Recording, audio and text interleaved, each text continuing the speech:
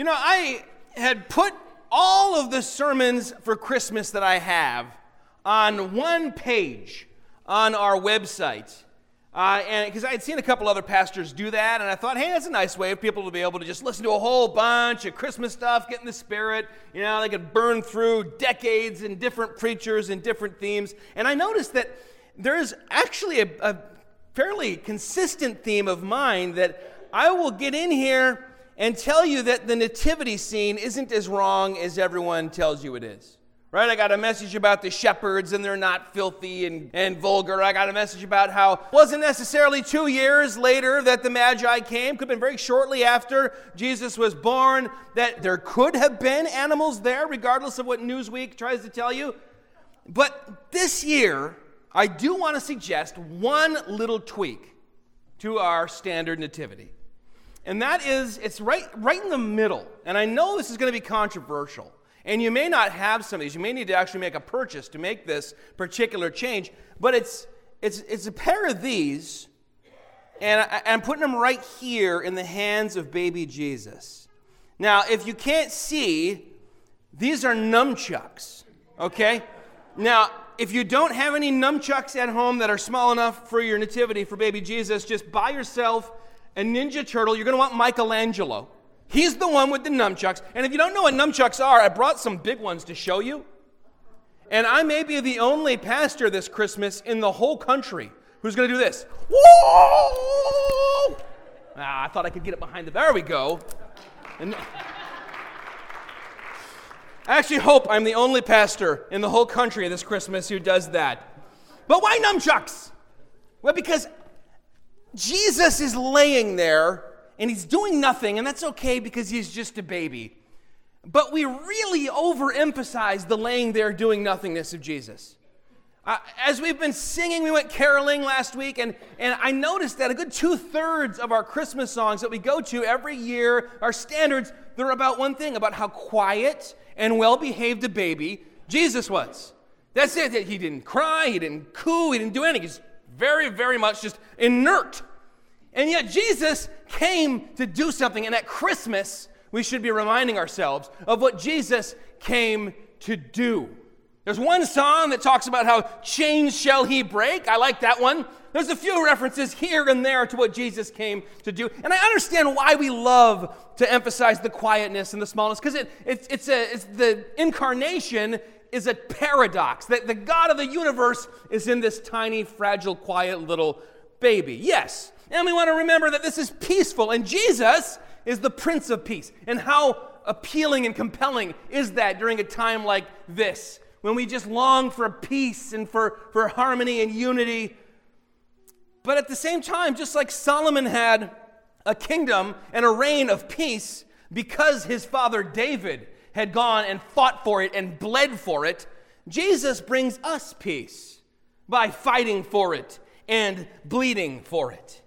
And I fear that we often take Christmas, the whole package, the whole season, and just turn it into something sweet to be consumed.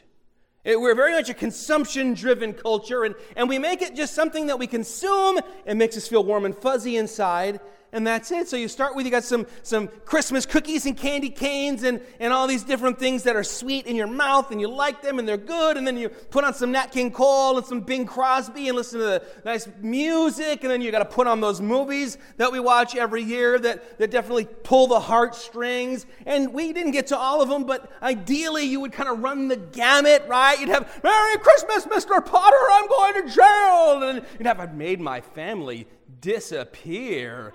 Right? And then you'll shoot your eye out, and then, of course, you're going to have Clark Griswold with all the things, and then finally, of course, Charlie Brown, I can tell you what Christmas is all about, and scene. Great Christmas, everybody. That's it. It's over. Go home. We'll do it again next year. But St. John won't let us get away with that. Jesus came to invade your heart. That's why he's got nunchucks. I'm going to suss out the nunchucks a little more, but let me acknowledge that it's uncomfortable to mess with a nativity. It's even uncomfortable at Christmas. Sometimes I sense in the room to bring up the crucifixion, which is what Jesus came to do, to die on the cross for our sins. But it may be even more uncomfortable to suggest that he came to do something inside of us, to crucify something in my heart and yours. But we see here in 1 John chapter 3 why it is that this babe was born, why Jesus came. In verse 5, we read, "You know that he appeared in order to take away sins, and in him there is no sin." So why did Jesus come? He appeared on earth. He came to take away sins. He came to die on a cross, our sins on his shoulders. He, being without sin, says it right in the same breath, took the sins of you and of me upon himself and became sin and paid the penalty, paid the price, so that you and I could have his righteousness. Talk about a gift exchange. Have you ever been in one of those gift exchanges and it's uneven? And you're like, oh, wow, I like you a lot more than you like me, right? Like, here's a Blu-ray player. Oh, I got you that funny trout that sings that you put on your wall. Oh, okay. This is worse than that. Here's all of my filth, my sin, my shame, my guilt. And he takes it and he says, here's my righteousness and eternal life in exchange. He was born so we could be born again. That is true, but he didn't just come to rescue us from the penalty of our sin. He did come for that, but not just for that. He came to rescue us from the power of sin. Read verse 6, we keep going. No one who abides in him keeps on sinning. No one who keeps on sinning has either seen him or known him. And this brings us to verse 8. This very, very straightforward, nunchucky verse. Whoever makes a practice of sinning is of the devil, for the devil has been sinning from the beginning. And here's the reason for the season, my friends. The reason the Son of God appeared was to destroy the works of the devil. The reason the Son of God appeared was to destroy the works of the devil. The works of the devil. What is it? What is the work of the devil? What does he write? You know, when he's filling out his thing online, it says occupation. The work of the devil is to keep us at odds with our Creator, to be between us, to keep us separate from our God who loves us, to keep us running from him and fighting with him. And even when we come to faith and we turn to him and we repent and we believe and we're born again, he still likes to try and throw stuff in the middle. Shame about our old sins, or backsliding into old sins or new sins, so that there is not an open relationship of love and blessing. And Jesus came to destroy that. This goes all the way back to the beginning, to the garden.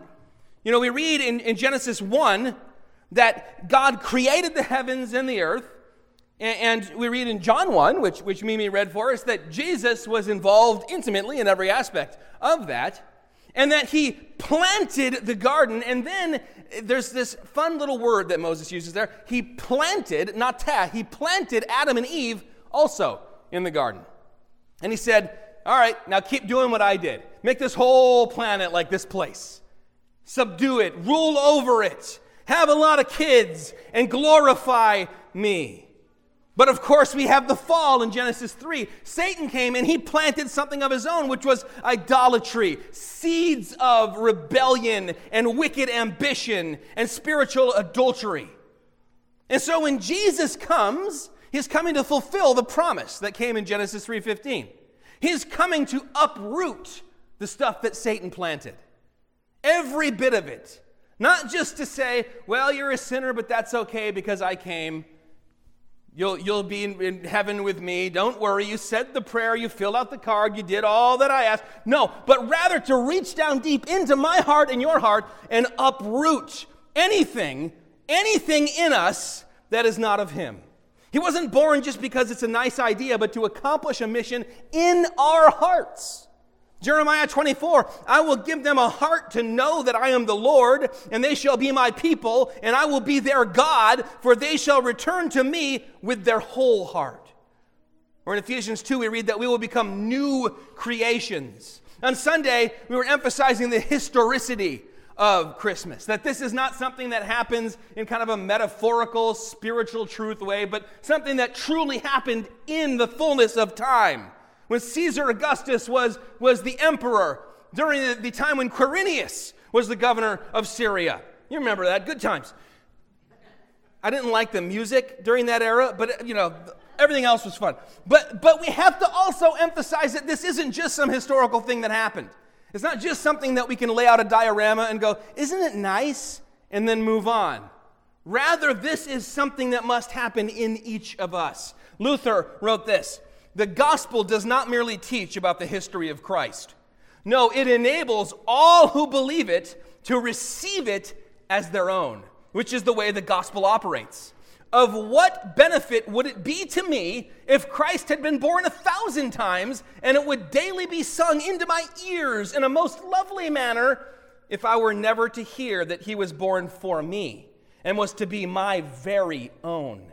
If the voice gives forth this pleasant sound, even if it be in homely phrase, my heart listens with joy, for it is a lovely sound which penetrates the soul. Our encounter with God, it changes something. It changes our status in God's eyes, but it also begins a work that he's doing in our hearts. Nunchuck type work. We see that when Jesus came, it so changed everything that when we look back now, 2,000 years later, we're counting from when we believe he was born. It's split time right down the middle, BC and AD. And the same thing must be true in our lives if we truly follow him. We'll have the BC portion of our lives before Christ entered the picture and saved me from my sins and began uprooting the works of the devil and destroying them, and after. And after looks a lot different from before. The devil has sinned from the beginning. He said, what is sin? What is the work of the devil? Practically speaking, that he came to destroy. He defines it here as lawlessness. Lawlessness, or probably the way we would frame it today, is autonomy. That's a nice word from the Greek, autos meaning self, nomos meaning law, self-law.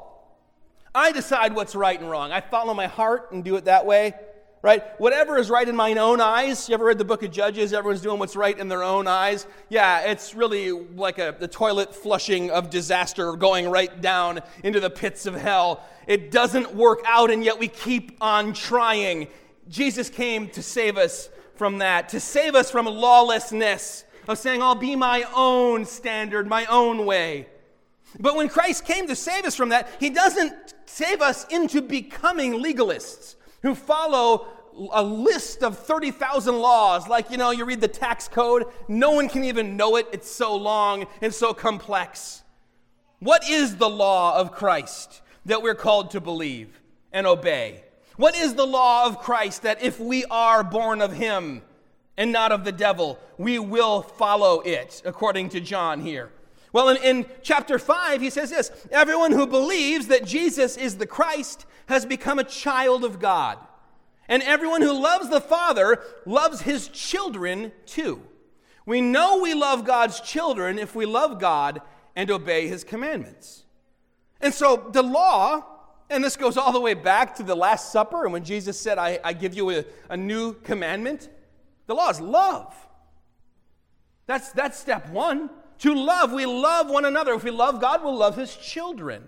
In fact, we look in chapter 2, just a few verses before we've been reading.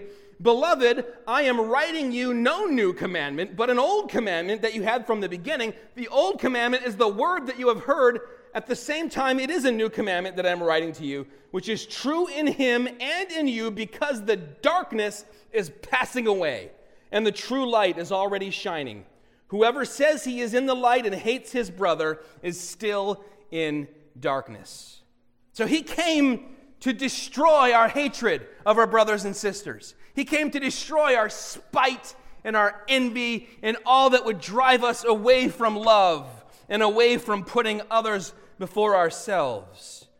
But he also came to destroy our love of the world. Look at verse 15. Do not love the world or the things in the world. If anyone loves the world, the love of the Father is not in him. For all that is in the world, the desires of the flesh and the desires of the eyes and the pride of life, is not from the Father, but is from the world, and the world is passing away, along with its desires. But whoever does the will of God abides forever. So this is what God has called us to do, or more accurately, what God has called us to be, because sin and righteousness in the New Testament are not about checking a bunch of boxes and not doing a bunch of things, but rather about what we're becoming in Jesus Christ. He would have us be people who love our brother and love God, and people who don't love the world. In fact, hate the world's values and what it would have us do and be. And that's again and again reinforced. Look in the book of James. Religion that is pure and undefiled before God and the Father is this: to visit orphans and widows in their affliction and to keep oneself unstained by the world. Love, which comes in action, love and faith working itself out in love, and of course, righteousness. Now, we're not seeing sinless perfection being taught here. You might hear a passage that says something like, if we go on sinning, then we have never known him. It's not sinless perfection. We know that for a fact because back in chapter 1, he said, if you claim to be without sin, you deceive yourself. We all sin. It's all in the Greek tense here. Whoever makes a practice of sinning is of the devil, the ESV says. We see in the New Living Translation, when people keep on sinning, it shows that they belong to the devil who's been sinning since the beginning. I like John Piper's translation. He says, no one born of God is content to keep sinning. If we've been born again, if we've been changed, if we are being worked on by that baby with the nunchucks and he is uprooting, it just occurred to me maybe some kind of gardening tool would have been more fitting. Oh, well, nunchucks are more fun. Then he is uprooting and we will find ourselves more and more discontent with our sin, uneasy with our sin, unwilling to coexist and cohabit with sin, and more willing to begin ripping up those roots ourselves. It maybe can all be summed up in these words from chapter 1, verses 5 through 7. This is the message. We have heard it from him and we proclaim it to you, that God is light. In him there is no darkness at all. If we say we have fellowship with him while we walk in darkness, we lie and do not practice the truth. But if we walk in the light, as he is in the light, we have fellowship with one another, and the blood of Jesus, his Son, cleanses us from all sin. Or remember in the words of John chapter 1 that we heard a little earlier, in him was life, and the life was the light of men. The light shines in the darkness, and the darkness has not overcome it. At Christmas, we have a lot of lights, right? We have the light of the star, and that light, it guides us through the darkness of this world to Jesus, where we receive life and are born again. We have the light of 10,000 angels blazing in the sky, singing glory, glory to God in the highest, and on earth peace, goodwill to men on whom his favor rests. He came with the light to shine it into our hearts, to burn away our sin and our autonomy and our selfishness. Walking in the light means walking toward Christ. It means when we sin, we confess our sins, knowing he is faithful and just to forgive us. And so I suggest that we cannot truly experience Christmas, we can't really reap its benefits, unless we recognize there is something within us that needs to be destroyed. He didn't come to destroy us, although he would have been righteous in doing so. No, he said, I came to save, to seek and save the lost. The Son of Man did not come to condemn the world, but that through him the world might be saved. He called himself the great physician. He came so that he could destroy the disease, to kill the infection, to eradicate the cancer. He said, I don't come for those who are healthy, but for those who know they are sick, I have come, and I am the cure. And you don't treat cancer with candy canes and Christmas cookies. You use chemo. And sometimes it's difficult, and sometimes it burns within us, and sometimes it's a struggle. And I've had people say to me, Pastor, I read this kind of passage, and yet I still struggle with the same sin over and over again. And I wonder, am I even born again? Am I even saved? And I say, well, hold on a minute. Listen to yourself. First of all, you just said that you struggle with it. That means that you're fighting. That means that you are not content to live with it. And you said that it's the same sin, yes, but you've said that you are very discontented. Why else are you talking to me? You're not happy about this. And that means that he who began a good work in you will be faithful to see it through to completion. That surgeon, that great physician will come in and continue cutting out that in us which is dead and deadly. And that he will even adopt us and make us his children, as we see in chapter 3 of 1 John and chapter 1 of the Gospel of John. And he's still at work in his children, still destroying the works of the devil. Everything that stands between us and him, he will knock it down and knock it away, and he will clear a path between us. Everything that stands between, everything that would keep us from him, those are the works of the devil, the works that he has come to destroy. And maybe you even feel the effects of Satan's work tonight. And if that's the case, let me tell you this: Christmas is good news. You are not separated from your God. In Jesus Christ, you have full access. You come boldly to the throne of grace. We know that he has taken our sins and our guilt and our shame upon his shoulders on the cross, and he gives us back his righteousness, so we stand perfectly spotless before our Father. And even as we find those old roots going down and the old fruit coming up, he is at work in us, pulling them away, throwing them in the fire, and making us into who he would have us be. As we have our candlelight service, I would ask that you look at the lights of the candles and remember Jesus' words about a city on a hill. And remember that if we walk in the light as he is in the light, we are his children, born not by our own will and not by natural methods, but by the will of God. We are his children, and he is not done with us. Let's pray. Heavenly Father, we do thank you that we have this message of what Jesus came to do. We thank you for the peace and tranquility of Christmas, of the thought of God in the flesh on the knee of his mother. And Lord, we do thank you for that. But we also thank you that that child grew up and preached, repent, for the kingdom of God is at hand, and was beaten and mocked and spit upon and nailed to a cross and rose again on the third day. And he endured it all because in us he appeared to destroy the works of the devil. What a great gift this Christmas. Lord, we pray that we would not leave it and forget to open it, that we would not walk away and say, well, that was Christmas, don't I feel good? But that, Lord, we would, throughout the rest of this year and into next year, turn to you and ask that you burn away, pull away anything in us that is not of you, anything that would separate us from your face, and that, Lord, you would continue to make us your children. Amen.